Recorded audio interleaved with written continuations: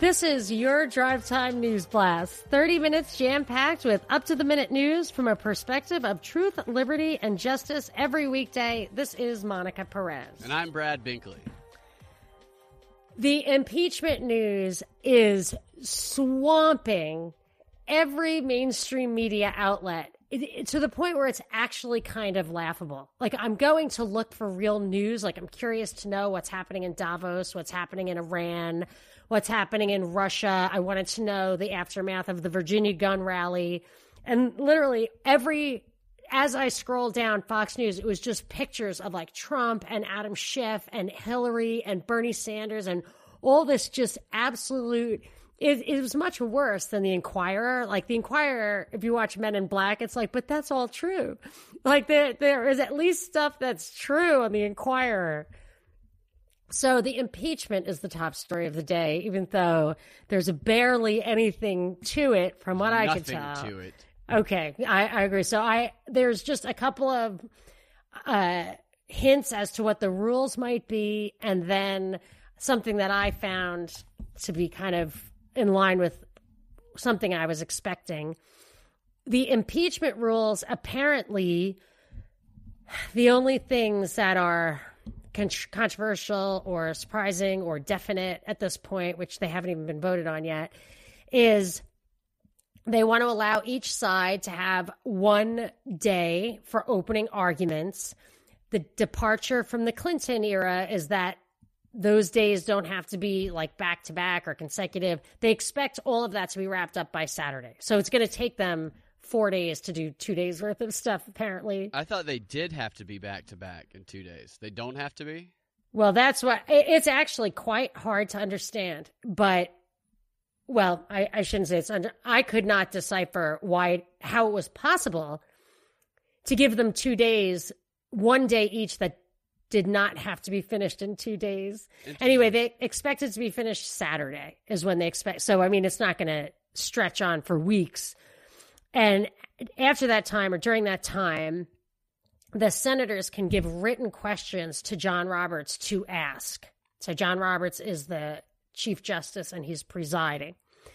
Then there will be a vote on whether or not they will hear witness testimony, but it will happen likely before they actually read or enter the House evidence into the record. So I don't know if we're supposed to pretend like the senators don't actually know what the House has up its sleeve so that they can say, well, I don't know anything. Surely we must vote for witnesses because I don't know what's in the House evidence. We might need more information. I don't know. It's weird. There seems to be no reason for it. I don't even think they're obliged to read House evidence into the Senate record. I don't think they have to incorporate it if they don't want to. But all of this is to say that I'm continuing. They are always, they can easily be one step ahead. They have great writers. I just got a text from Indivisible that says that Mitch McConnell's House impeachment rules are deplorable or something like that. Is that what it says? Chuck Schumer was saying stuff like that. It's like he acts like these are like Clinton. I mean, it's so stupid that this is the actual news. Yeah. But there was one article I saw, which I was second guessing myself. Like I make specific predictions about how these plots are going to unfold on a kind of moment by moment basis. And that's very hard to do. I mean, there's so many different ways to write a script. Yeah. How can I anticipate how they're going to write it? But there was an article today that did echo what I thought was a likely way. And that is there are anti-Trump Republicans called Republicans for the Rule of Law. And they are targeting the 6 defectors to force them to call Bolton. So they're targeting Romney, McSally, Murkowski, Gardner, Alexander, and Susan Collins, not Doug Collins from Atlanta, using their own words against them in ads that they are airing on Fox saying the Republicans have to call Bolton because Americans need the truth, whether it's good for Republicans or bad. So I expected there had to be a bombshell that would trigger up to, close to 20 Republicans to think about voting for conviction in order for this to be at all interesting. And I believe this is maybe the first shot on that, across that bow. Yeah, getting Bolton up there. Well, that the Republicans, that there's a group called Republicans for the Rule of Law that's leading the charge on Republicans defecting from a straight party line vote. So I'm not focusing on the Bolton element of it. Maybe Bolton will be the bombshell. Maybe this is foreshadowing to that. I'm just saying there's absolutely no way he's getting convicted unless 20 Republicans change sides. Yeah, I think the conclusion is foregone unless they're going to try to make it dramatic like that. And I think they should try and make it dramatic like we talked about on Saturday. Bring all the big guys in. I just think that that's what we're in for.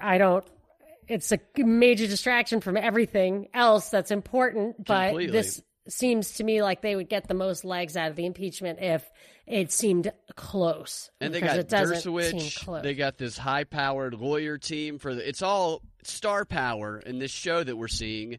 You got Schiff on the other side. They keep showing those images of, Schiff looking bold and tall, and all his minions behind him. These pack photos that they put, so it shows them at combat, at battle, which are clearly photoshopped. They're not really like, you'll see it's like a photo montage. Yeah, a lot of times, you know. And so, if he were to actually get removed from the presidency, which I don't think that's going to happen, think about the precedent that would set. That somebody could be removed from office without a crime being alleged, without a specific crime being alleged.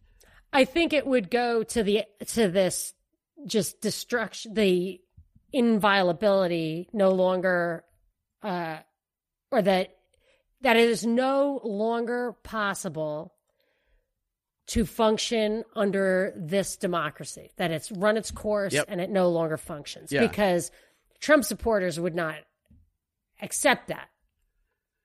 No. I'm not saying they would bring down the government. I'm just saying you would then have a real, constitutional crisis. And anti-Trumpers, resistors, aren't going to accept Trump winning re-election.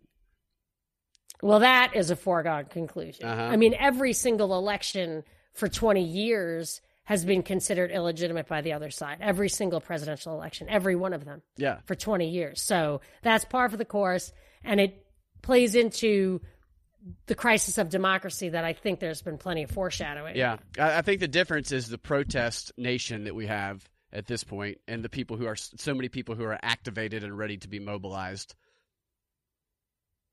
I don't think that was the case in the past when previous elections. No, I don't think it was meant to be a crisis of democracy in the past. Yeah. I think that this has all been building up to, we now know elections are like virtually never legitimate. Yeah.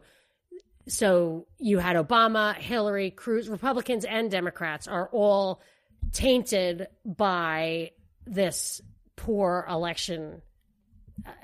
Like that, there's no more faith in the presidential election for starters. And this could be the tipping point. And I think the backdrop of protests does actually lend itself to thinking that. But like I said, they get ahead of me sometimes, and I can't see how they're actually going to unroll it. And a lot of times there's foreshadowing. Yeah. That's meant to distract you. That's what I think happened with the Virginia gun rally.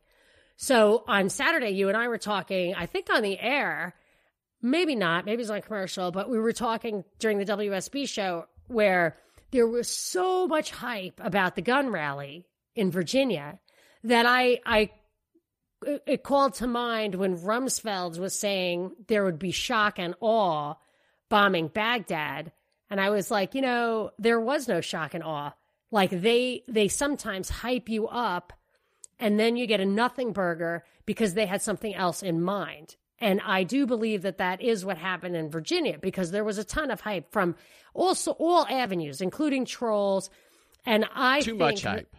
Yeah, it was just too much. And I think people were talking about false flags, which you just never hear at that level on the chessboard without there being official sanction of that kind of chatter.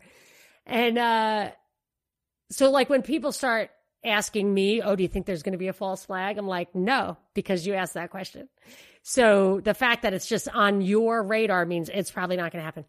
But I think what they were doing with the Virginia gun rally is, so the FBI did a sting that you brought to our attention. The governor declared a state of emergency. They cordoned off the assembly area to be no guns. So they separated the First Amendment rights from the Second Amendment rights. They said no drones. They really did a lot of things that might have been considered controversial from a strict rights perspective. And guess what? Everything went great. Yeah. Because tyranny is safe. That's right. So it wouldn't have worked. Their demonstration of the wisdom of suspending rights under certain circumstances would not have worked without that hype that brought the fear and the anxiety top of mind for people who are now like, wow, you know, I was wondering if it made sense to ban guns at protests. And now I guess it did make sense. Yeah. And I'm not a huge, like, when it comes to marginal questions like that, I'm not like, everybody needs guns all the time. But if you have a lot of public spaces, so I'm an anarcho-capitalist, there's no public spaces in my world, but a private person, a proprietor of private property that lets people on their property, that guy knows best what he wants and what the rules should be on his property. So I don't say that on a private property, some guy should not say no guns. Sure, if a guy owns a bar and he wants to say no guns, right on. The question is, how should public spaces be governed? And then you have to decide, if you're a minarchist and believe in government, can you trust the government? And I say we have a pathocracy that does not use good judgment, does not have our best interests in heart. So giving them that power, you can't really trust them to use it properly. So it's just a nuanced thing. Happy to talk about it. And if we ever get... And people can email me, or tweet at me at Monica Perez Show. It's a nuanced question, and I think the Virginia gun rally had some lessons to be drawn from. Yeah, I think the Virginia gun rally also, I know this wasn't the case, but the way that it was reported in the media, the progressive media anyway, showed a bunch of people out marching with guns, and the way it was reported was that these are white nationalists, these are potential terrorists, domestic terrorists that are all armed. We're showing you the problem that we're facing. And while I know that wasn't the case, there's people who are just defending their Second Amendment rights. When it's going to be reported that way on the left, that's going to put in people's minds, oh no, Nazis are rising in America. They are spreading everywhere. Look at all those Nazis. Because they're being lied to about who all the people are. Yeah, I think that I don't think there is any reason whatsoever to have to bring a gun to an assembly petitioning to defend your gun rights. I don't think, if you want to lobby for legalizing prostitution, I don't think you need to have sex on the floor, on the stairs of the Capitol building. Like, I don't think you need to have that symbolism. I think it's already counterproductive. illegal though. So that would be doing an illegal act, the prostitution. It depends on where you are, but whereas guns are currently legal. Okay, well, a bad analogy then, but I feel like it's not, you don't have to bring that symbol. Yeah. It's a system, it's a process. You can lobby and petition your lawmakers. They vote, they represent you. You don't have to make a cartoonish show. I don't object, I'm not going to the mat for it. I'm just saying, if to the extent that it plays into or antagonizes the other side, you don't have to do that. It might not. There might be a better way. I don't object to it, but I'm just saying. Well, so brandishing your weapon for dramatic purposes in a large group could come off as intimidating and could actually hurt the cause potentially more. And there could have been false flag agents doing that. There could have been people shaving their heads. Well, that's what I think around. The entire white supremacist, white nationalist thing is 100% fabricated by governments. Since the beginning of Nazism, yes, it enhances a dysfunctional subculture, but all of that stuff, I think all of it is always a brainchild of a statist. Yeah. Speaking of status, super ultra statists. Trump made a speech at Davos, which I sat through, listened to for no good reason. On the opening day of the impeachment, worth pointing out, Trump speaking at Davos, which nobody's focusing on. Oh, that's interesting, because he did skip it last year. Yeah. To be like anti-globalist, but he actually led it off by saying, we just signed this USMCA deal. And then he talked for 30 minutes about how it focuses on the American worker, America first, nationalism, blah, blah, blah. Nationalism, which was a complete smoke and mirrors, because what he was talking about was the most globalist thing that has ever happened. But I did dig in a little bit to what's going on at Davos, and I've got some stuff about that. But the other big speaker was Greta, right? Mm-hmm. Greta. What was her story? She opened it up, and she wasn't as fiery as she was last year, but she it's almost like she was going through the motions, telling the old people that they need to trust the science. They've done nothing. You've done nothing. Nothing. You know, I wonder if they are really getting ready to out themselves on the solar radiation management. I mean, that's going to be a tough sell, especially if if they really get the mandate on that, if they really just get the okay. I have a feeling they're going to go bananas with it and really make it cold. Which is very bad. You don't want that. You want warmth. You ever try to grow food? You want warmth. Yeah. Cold is not better. This is better. If they actually, man-made global warming is something we might want to know how to do. Yeah. You know? I'm not a fan of the cold. It's been 20 the past couple of days. I'm okay with it being a little bit warmer. But Greta basically focused on trusting the science. She did scald the old people, but not as...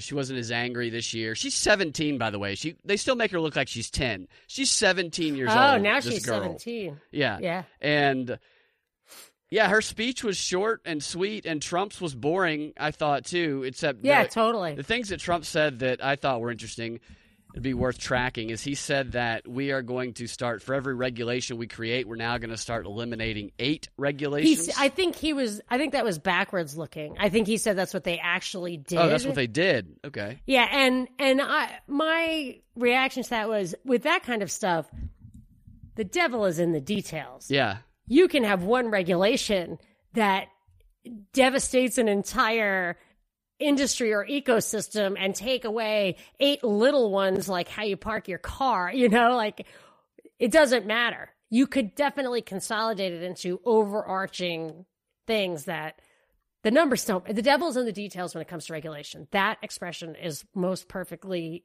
coupled with regulation. Yeah. And he also announced that we are entering into the Trillion Trees program. I know. Do you know anything about that? I looked it up a little bit before the show. I don't have enough information on it yet. That's like 140 trees per person. That's a lot of trees. Right? Is 7 billion times 1,000 is 7,000. It's 7 trillion. So I think it started off as the 7 million trees Well, program. It could be 7 billion because there's 7 billion people. Yeah, but they surpassed that number a few years ago, so they bumped it up to 7 trillion from what I understand. And Greta even had to comment on it. Planting trees is good. And then she went on to her speech, so she had to get that out of the way. But spraying aluminum is better. Yeah. That was, I tweeted a picture of I saw that from the sky. Oh my gosh. Like it was a big just stitch in the sky. Trail of aluminum.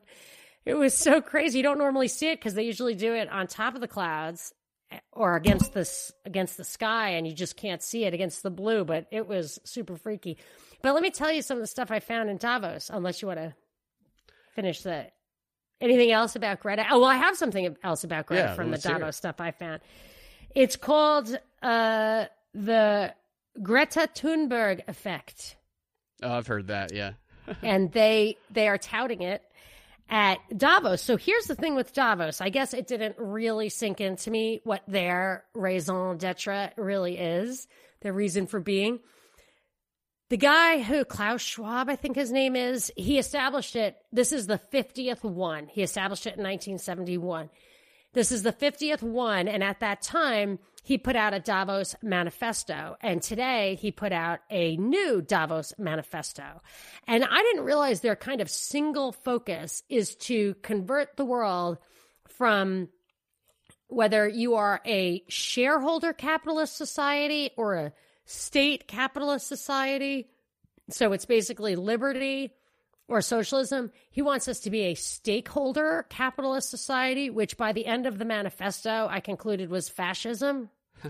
So what it is he wants executive pay and financial evaluation and company mission statements to be focused on stakeholders, which is not just shareholders, the people who own it, but customers, employees, ultimately society at large. And that the funds of these multinational corporations, which he actually says should work with governments and civil society, which is like Soros, oligarchs, whatever, to have companies all focus on this bigger picture. Now, if you think about environmentalism, which is their tool, I'm reading Behind the Green Mask by Rosa Quar, and she talks about this idea, the precautionary principle, which I'd heard of before. And what it is if something is suspected or accused of being bad, don't wait for the science. Just ban it or live like it's bad. And that's like a law. So what, and I think he refers to that or something similar. My point is, when the science isn't there, when you don't know the answer, the guy to have the company have that mandate doesn't necessarily mean it works in my interest or society at large, right? So who's running the show? Executives that aren't even being paid for measurable results like making profits. They're being measured by some political thing. And they're going to effect political change without the transparency and accountability of democracy, which is how, like Zbigniew Brzezinski said, we should do all this stuff. Democracy is a problem. We should do it all through non-democratic organizations. And what happens then is that the little guy who wants to just buy some shares and participate in capitalism can never do that without feeding this beast. Yeah. Without promoting these politics. And he says the reason that we're getting finally people on board, such as the U.S. Business Roundtable, is the Greta Thunberg effect, where she shames us as raping future generations. And there's one other thing. I think we're already seeing a lot of that with corporations right now. I think on their own, they're doing these social justice initiatives. Oh, yeah, it's not on their own. Mission. This is 50 years. This was in his original manifesto. He established the World Economic Forum to change the world that. So he's been working on it. To culturally change the world. Yes. Yeah. Yes, socially. It's working right now. Yes. These corporations are kowtowing to those pressures. Stemmed off by Greta, and they have these online mobs that attack people on social media, attack companies on social media. Yes, so that's the Greta tactic. But I didn't realize that this World Economic Forum was that was their primary goal. So I think there are a bunch of these foundations. They're all kind of related. They all have their own silos, and having read this manifesto, and it calls back to the original manifesto, that's their silo. But one thing in this short list of their goals, which was much narrower than I expected, it says zero tolerance for corruption. And that is something that's popping up, because for me, that is a tool of going after individuals who do not conform. So if you've got a rich capitalist who doesn't want to buy into this crap, like Travis Kalanick, you're going to target him personally until he conforms. That is what I think. I think that is their tool. And that's why you hear like sanctions in Russia and Iran and stuff like that, sanctioning individuals. Well, it won't have much of a impact on that country, but that guy's fucked. And yeah. Like, oh, okay. And they'll probably they'll define corruption whenever they find someone they want to silence, they'll call them corrupt. They won't give a clear I think definition. They're all corrupt. I think we are getting to the point where as government controls basically everything, or there's regulations control everything, as you get to that world, everything has to be corrupt. Like there is no way to get rich without government connection. So everybody's compromised, everybody's tainted, and then whoever they want to pick off, they can pick off. I think that's how it works across the board with journalism, politicians, everything. And now they're saying I think they're going to do it at the corporate level. So they just stop ignoring the corruption they were previously ignoring. Yeah, like they used to want you to get rich. Like they wanted Soros to get rich so he could do this thing. Who knows about that Ghosn guy, the Lebanese, Brazilian, Japanese escapee? You know, maybe he stopped doing what they wanted to. I don't know. But that's what happens. Kolomoisky, Zlochevsky, like these names pop up. Kolomoisky's not on the run, but Zlochevsky is. And Kolomoisky's 10 times, 100 times the size of that guy. But he's still in the game. Yeah. Firtash is on the run. You know, like, it's just when you look at it, like, why is this guy okay and that guy's not okay? It's like, oh, well, who's calling the shots? That's what I think the game that Giuliani was trying to get in on, but he's such small time. Okay, so what else? What else Speaking of corruption, there's a 4-part Hulu series called Hillary that will be opening up at Sundance where, among other things, Hillary opens up about Monica Lewinsky, and he bashes Bernie Sanders. She bashes, she bashes Bernie Sanders. She talks about how he was in Congress for years and how he was no one supported him. Nobody likes him. Nobody wants to work with him because he's got nothing done and he's not an outsider. And the Bernie bros it's basically an attack on men overall. And Bernie is being used as the proxy to attack men. It's kind of the overarching theme. Goes with that Elizabeth Warren, Bernie Sanders battle we've been seeing over the past couple of weeks. So Hillary has stepped into that, with this 4-part series on Hulu dropping a couple of weeks before the Iowa caucus. And she's saying this now? This wasn't from when she was running against him? She's saying, well, she's talking about it back then too, but she's also talking about it but like she's now. Saying that now. Yeah, she's saying it recently. She was interviewed about doubling down on that. Wow. Yeah, she was interviewed about it, and she reiterated those points in the interview. And it's also worth noting that she's mentioning the Monica Lewinsky thing and the impeachment. So we have a big women and Ken issue Starr in impeachment. Was the prosecutor, and now he's on the defense side. Very well advertising and marketing drops as well as propaganda all coming together to release something like this. And on top of that, there's another documentary they're teaming up with HBO. Brian Stelter is teaming up with HBO, the CNN host of Reliable Your Sources. Your least favorite person. The most unreliable source on television. And the documentary is about the rise of fake news. It'll debut in March, and the title is called After Truth: Disinformation and the Cost of Fake News. And this is, I can tell you right now, probably going to be one of the most pure pieces of unbelievable propaganda that you ever seen, because HBO spreads propaganda on a regular basis. They had The Watchmen, which was just pure propaganda. Just if you're a comic book fan, I don't think you're going to like The Watchmen because it doesn't really strays from the comic book, goes for pure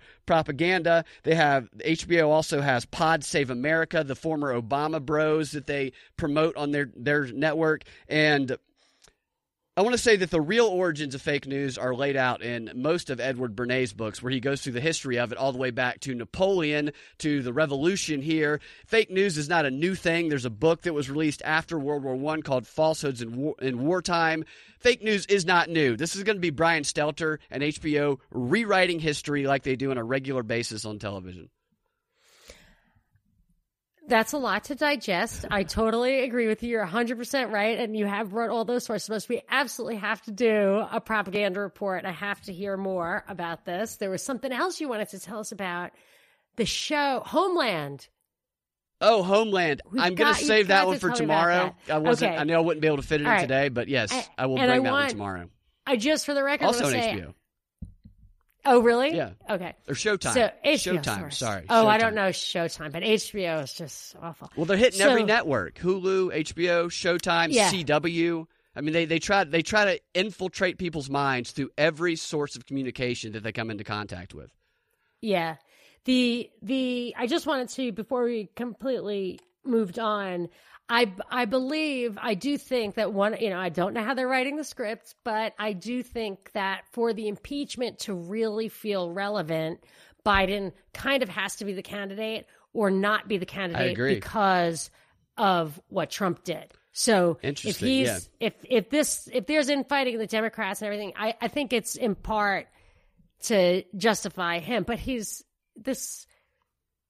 oh, did you see that Sully, that airline pilot, that Miracle on the Hudson, which like that thing like makes me choked up just thinking about it. That was so crazy. Anyway, he wrote an op-ed piece the other day, just yesterday, the day before, about how he used to have a stutter and it's not right to make fun of Biden.